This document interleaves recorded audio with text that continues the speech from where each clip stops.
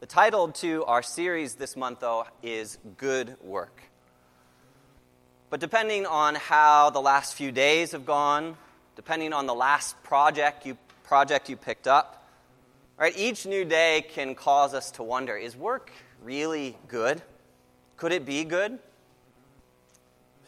Am I excited to get to this time tomorrow morning, to enter into whatever God has prepared Monday to Friday? Or do I find myself, when I'm at work, longing for it to be over, longing for it to be past, dreaming about the weekend, perhaps? And if we have our hesitations about whether work really possesses the goodness and the sanctity we talked about 2 weeks ago, well, we had last week's study of Genesis 3 to add to our reservations. Because there in the story of Adam and Eve, we see how the allure of becoming like gods to ourselves in our work ushered sin into the back door of human existence.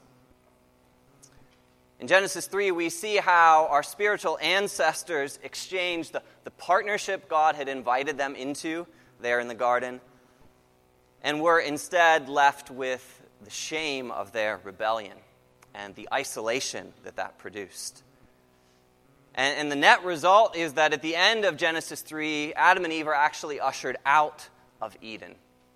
And they hear from the Lord how work has become cursed. It's come under the power of sin, and that work has become hard as a result.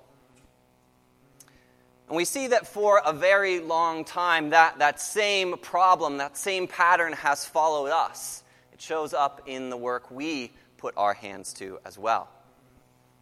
Right? So often in our lives, that the place of our worship and the place of our work feel split apart and divided. Work feels exaggerated in its burden, in its challenge. And worship shrunk to just a tiny corner of who we are and how we live. But thankfully, the scriptures do not end in Genesis 3.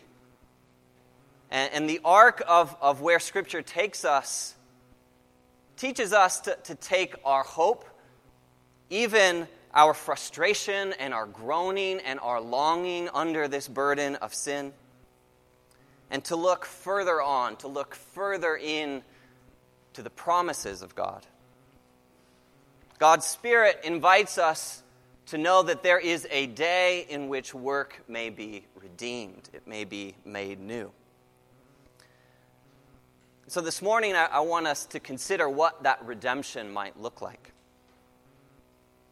After last week, I had a few questions that were sort of floating around in my head, and maybe they're questions that you have about your work, things you've been thinking about this month as well. The first is this: after Genesis 3, if work is hard, if it's by the sweat of our brow we work, if there are thorns and thistles in it, well, after that point in the Scriptures, is there any good news for us about work in the Bible? The second question is, if there is good news, well, is it possible in some way that my work, the things I do day in and day out, could participate in God's mission, in God's kingdom? Is it possible that my work can be brought back together with my worship? And then thirdly, a question I feel like I often reflect on in the day to day is, will the work that I do now have a lasting impact? Does it really matter in the grand scheme of things? Is there a way in which the work I do now can be enduring, even eternal in some sense? So I want to pray for us here in just a second as we open up the Word of God. And we're going to look in a few different places. We'll be looking in Luke's Gospel. We'll be looking in the prophet Isaiah, and even in the Apostle Paul's writing in 1 Corinthians. But as we do that, let me pray for us. Jesus, we thank you that you are the fullness of life. You are the fullness of all that God has promised. Jesus, you possess the power to redeem and to restore and to make new. Jesus, we thank you that you have done good work. You are doing good work. You are calling us to be in you, so that who we are and the things we do may be established by your Spirit, by your hands. Lord, I pray now as I teach, may the words of my mouth, may the meditations of our hearts, and may the work that we do as a result be pleasing to you. In Jesus' name, amen. I want to invite you to turn with me to Luke chapter 4, verse 16, if you have your Bibles with you this morning.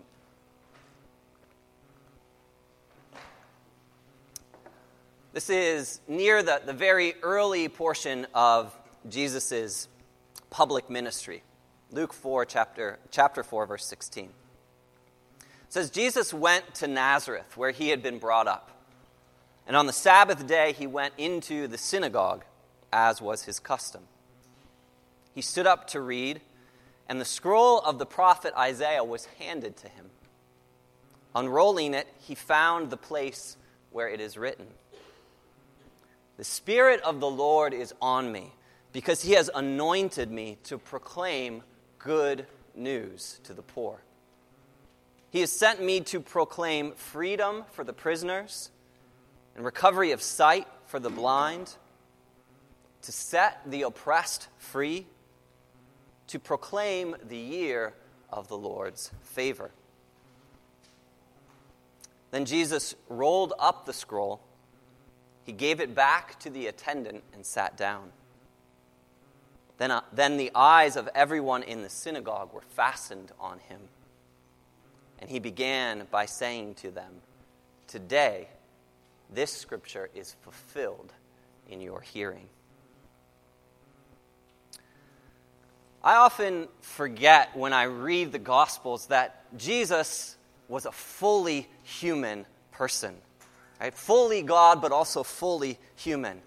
And that means he walked in the same challenges. He faced the same kind of conundrums that you and I face every day. Jesus was born into the same world in which we now live. He was born with the same kind of human body that you and I share. And he was also born under the curse of Genesis 3, right? He enters into our humanity. And so that means that the work that Jesus did was also work that followed under that curse, right? It was difficult, whether he set his hand to work as a carpenter, whether it was his work as a rabbi in the synagogue, whether it was the work he did with his friends, catching fish, right? It was done by the sweat of his brow, just like you and I. And if we were wondering whether Jesus faced the same difficulties, the same even temptations that Adam and Eve faced back in Genesis, well, right before this passage in Luke 4, we see Jesus being tempted in very nearly the same way as Adam and Eve once were. Only Jesus is not tempted in a beautiful garden like Eden. Instead, he is taken to the desolation of the Judean wilderness. And there he encounters the devil. Right? And the devil makes several appeals to Jesus. Right? Turn these stones into bread. Make yourself extravagant and glorious in the eyes of the public. Right? Put the Lord to the test. Jesus is tempted to separate himself from God the Father in these temptations. But instead of eating of the forbidden fruit that the devil offers him, instead of falling into the same trap that Adam and Eve do, Jesus instead faithfully fasts for those 40 days. He depends upon his intimacy, his connection with his Father in heaven. And we're told by Luke that after 40 days there in the wilderness, 40 days of tempting and fasting, Jesus comes back to Galilee full of the power of the Holy Spirit. And Luke says that it is then in the fullness of that Spirit, in the faithfulness of God's Spirit, that Jesus enters this synagogue in Nazareth. And he's handed the scroll from Isaiah that morning. Jesus unrolls it and he begins to read a passage that was etched deep into the hopes of God's people. Isaiah chapter 61. Right, the promise of a new age, a messianic age, which would come. Jesus says this in the synagogue. The Spirit of the Lord is upon me to proclaim good news to the poor, freedom for the prisoners, to open blind eyes, to set the oppressed free, to proclaim the year of the Lord's favor. Jesus, having come fresh from his battle with the devil, Jesus rolls open this scroll. He reads it aloud, and then Luke says he sits down in the place of teaching. Right? In the synagogue, you would sit and begin to expound the Word of God. And the first words out of Jesus' lips are, "Today, this Scripture is fulfilled." Today, those who were in exile from God, today, those who were blinded by false and idolatrous worship, today, those who are weary and heavy laden under the effects of the fall, the burden of our sin, Jesus says, today, let them hear the Lord's favor. And if you and I were looking for good news that follows Genesis 3, this is it. Because as Jesus begins this first message in the synagogue in Nazareth, he tells us that the curse in Genesis 3 has now met its match. Right? It's going to be overturned. It's going to be reversed in him. It's fulfilled in him. Now, interestingly enough, Luke doesn't tell us the rest of what Jesus taught. He says Jesus sat down and he began by saying, "Today, this passage is fulfilled." But I wonder if Jesus didn't at least spend part of his time that morning expounding the rest of Isaiah 61, unpacking the vision that the prophet has there for the Messiah and his ministry. And the interesting thing is this: Isaiah 61 begins with heralding the Messianic age, that the Messiah would come, he would begin to make all things new, he would proclaim the Lord's favor. But it goes on to describe how the Messiah would call God's people into that work of redemption. He wasn't going to do it alone, single-handedly. He was going to redeem us and set us to the work that he had prepared. Jesus comes as the Messiah appointed to redeem the possibility and the power of good work. Work that the Lord's hand has prepared. And I want to look at the next handful of verses, part of verse 3 and following in Isaiah 61. These are just after the words Jesus reads there in the synagogue. It says, "Those who were once grieved will instead be called oaks of righteousness, a planting of the Lord for his display of splendor. They will rebuild the ancient ruins. They will restore the places long devastated. They will renew the ruined cities that have been devastated for generations. Strangers will shepherd your flocks. Foreigners will work your fields and your vineyards. And you will be called priests of the Lord. You will be named ministers of our God."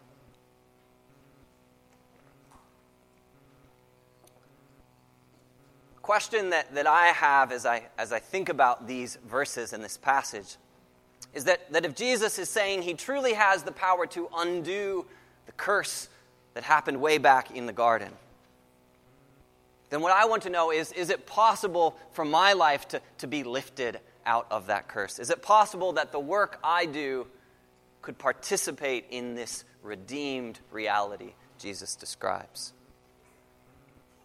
When I show up at work tomorrow at 8 or 9 a.m., when I drive a carload of tired kids around, if you have to fix some bit of software code, if you're visiting your grandchildren, if you're caring for a neighbor who's sick, if you're cooking dinner for your spouse?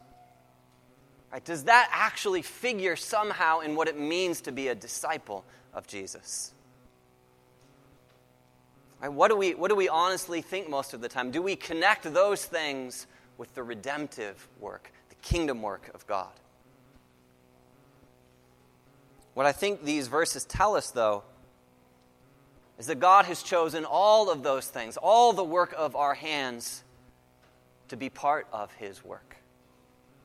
Look at these verses. Verse 3, it says that God is taking all the places that were broken, all the places of grief and mourning and heaviness, and through the life of Messiah, through the life of Jesus in us, he causes favor to grow in those broken places.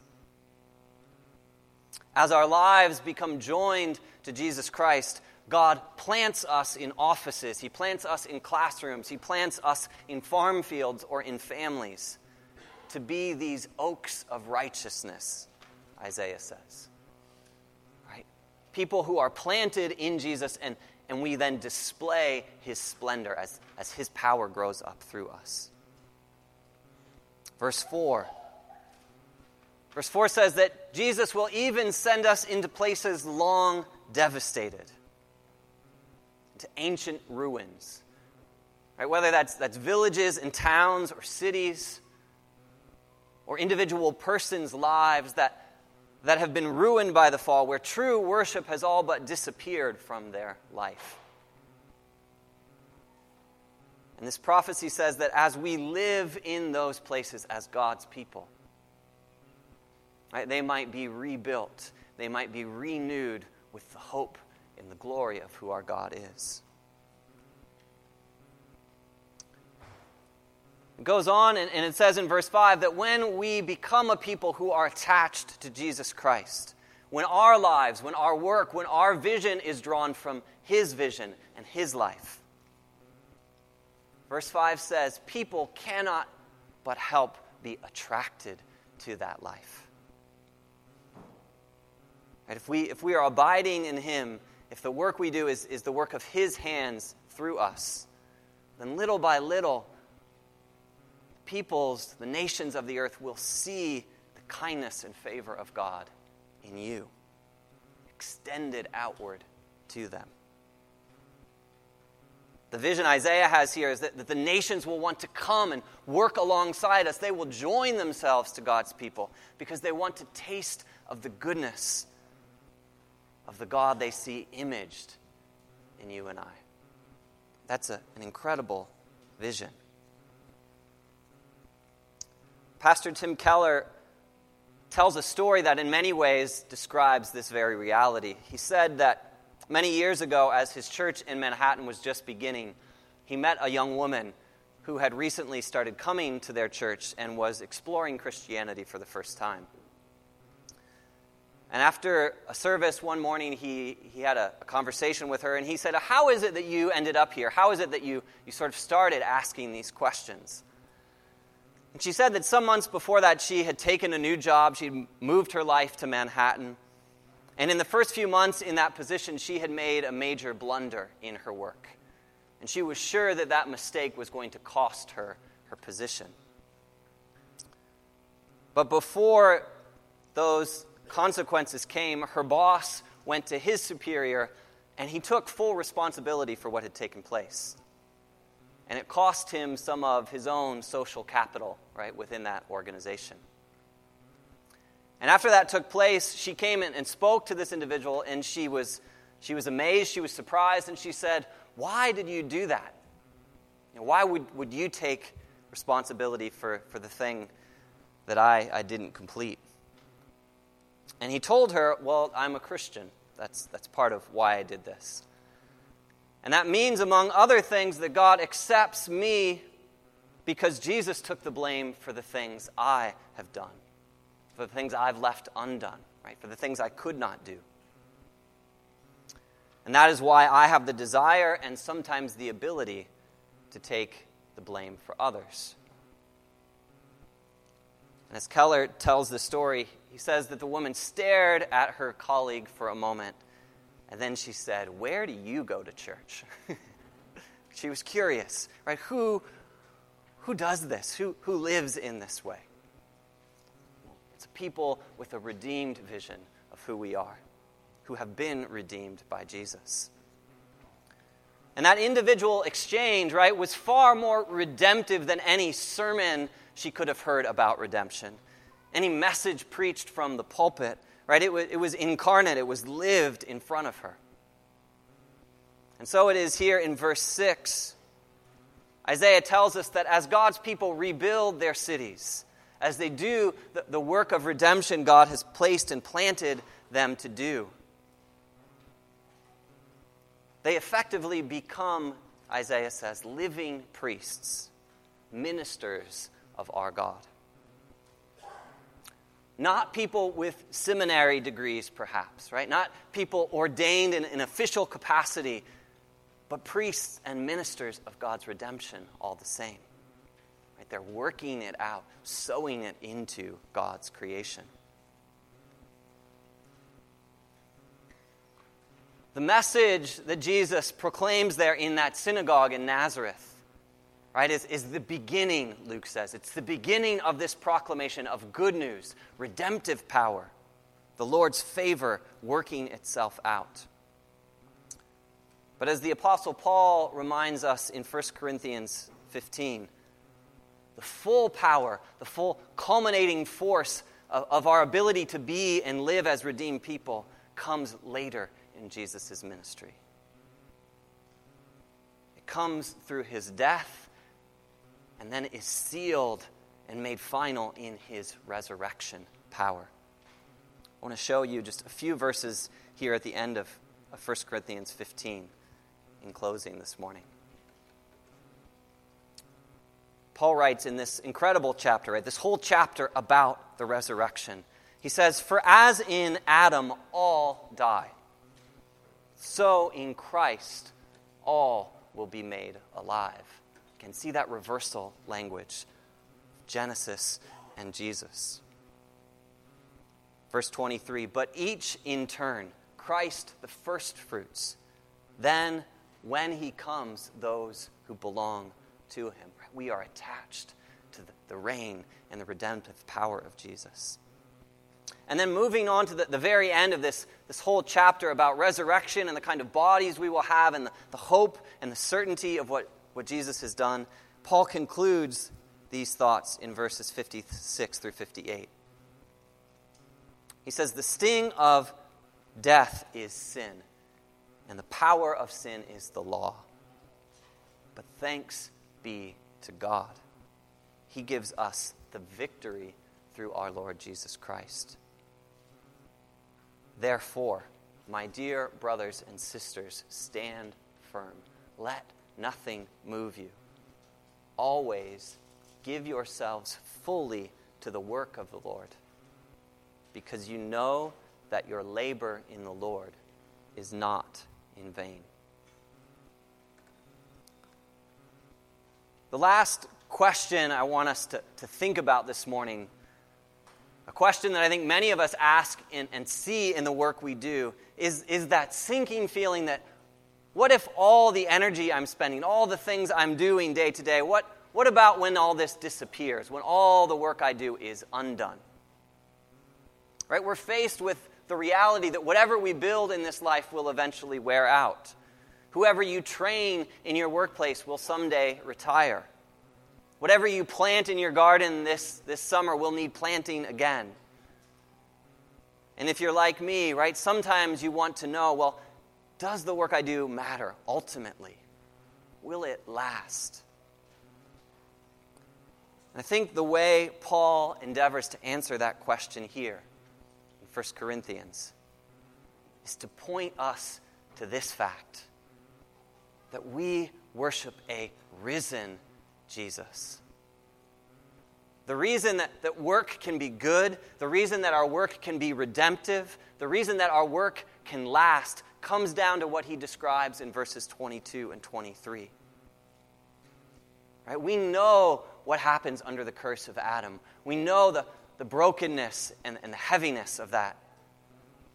But Paul says, if our lives have been joined to Jesus, once Jesus' Spirit fills us, then he begins to make everything in us come alive. That is his promise.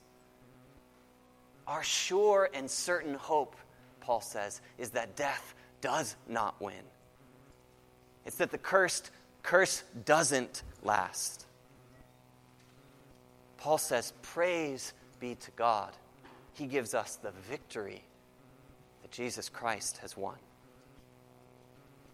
And what I find fascinating is we're probably most often tempted to read 1 Corinthians 15 and think about the future hope, right? That one day we will be raised. One day we will be like Christ, the first fruits. And there is that promise of things made full, things made new, things made perfect. But notice how Paul concludes his thoughts in verse 58.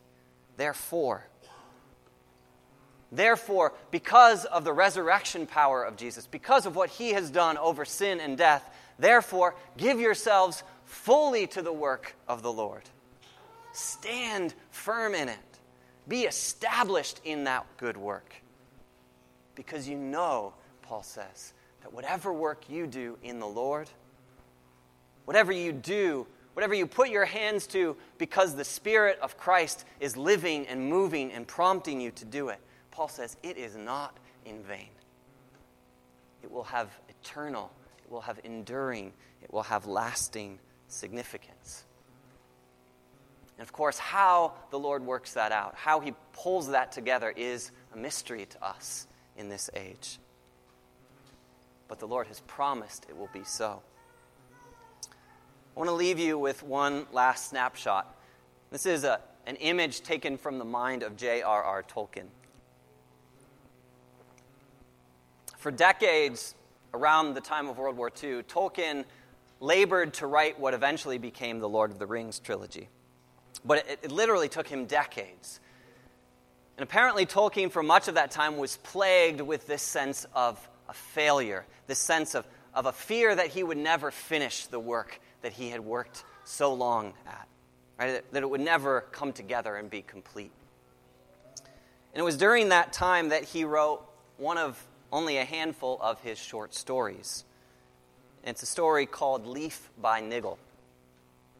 I encourage you, if you can find it, it's worth reading. It's about 20-25 pages long. But in the story, Tolkien describes a man named Niggle.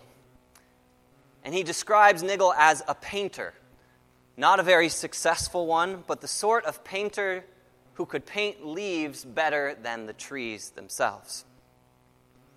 And Niggle's life was consumed with a vision, with a desire to paint one particular picture.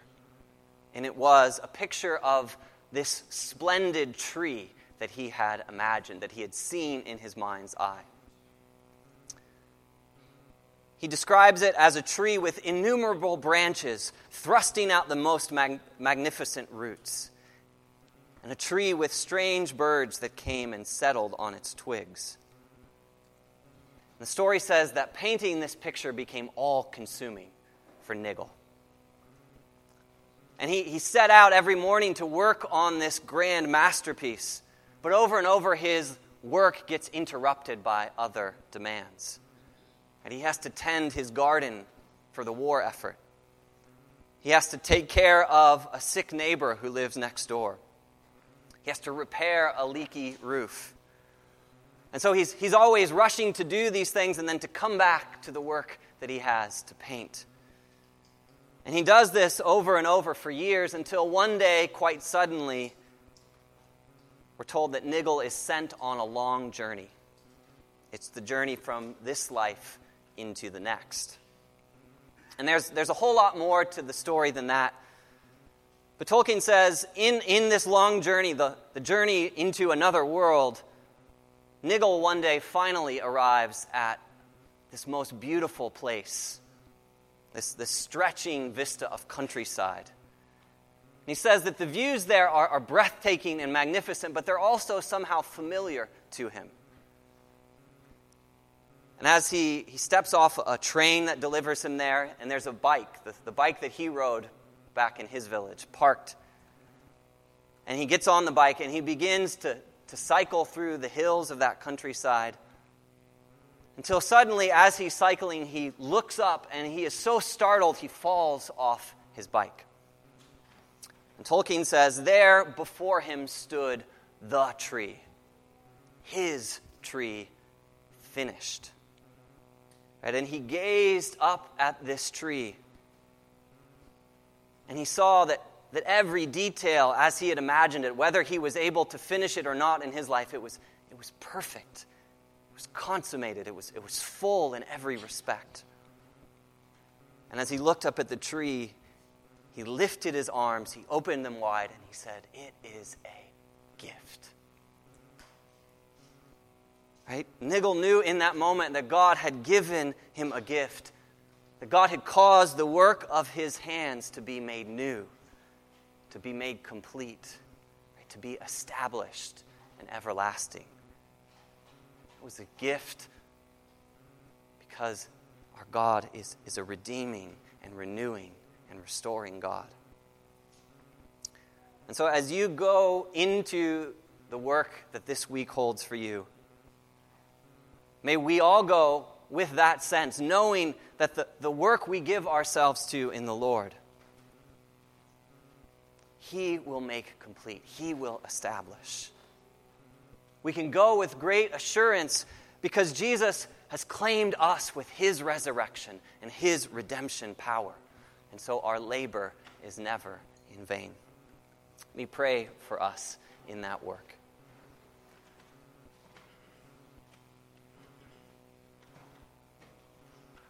Jesus, we thank you that in you the curse of Adam, the curse of sin and death is undone. Lord, in you, the power of resurrection life is unfurled. It is planted and sown deep into who we are. Lord, would you cause us to stand firm in that hope? Would you cause the power of your redemption to go deep into us so that the curse, as far as it may be found, may be broken open with your joy and your life. Lord, establish us in your hands. In Jesus' name we pray. Amen.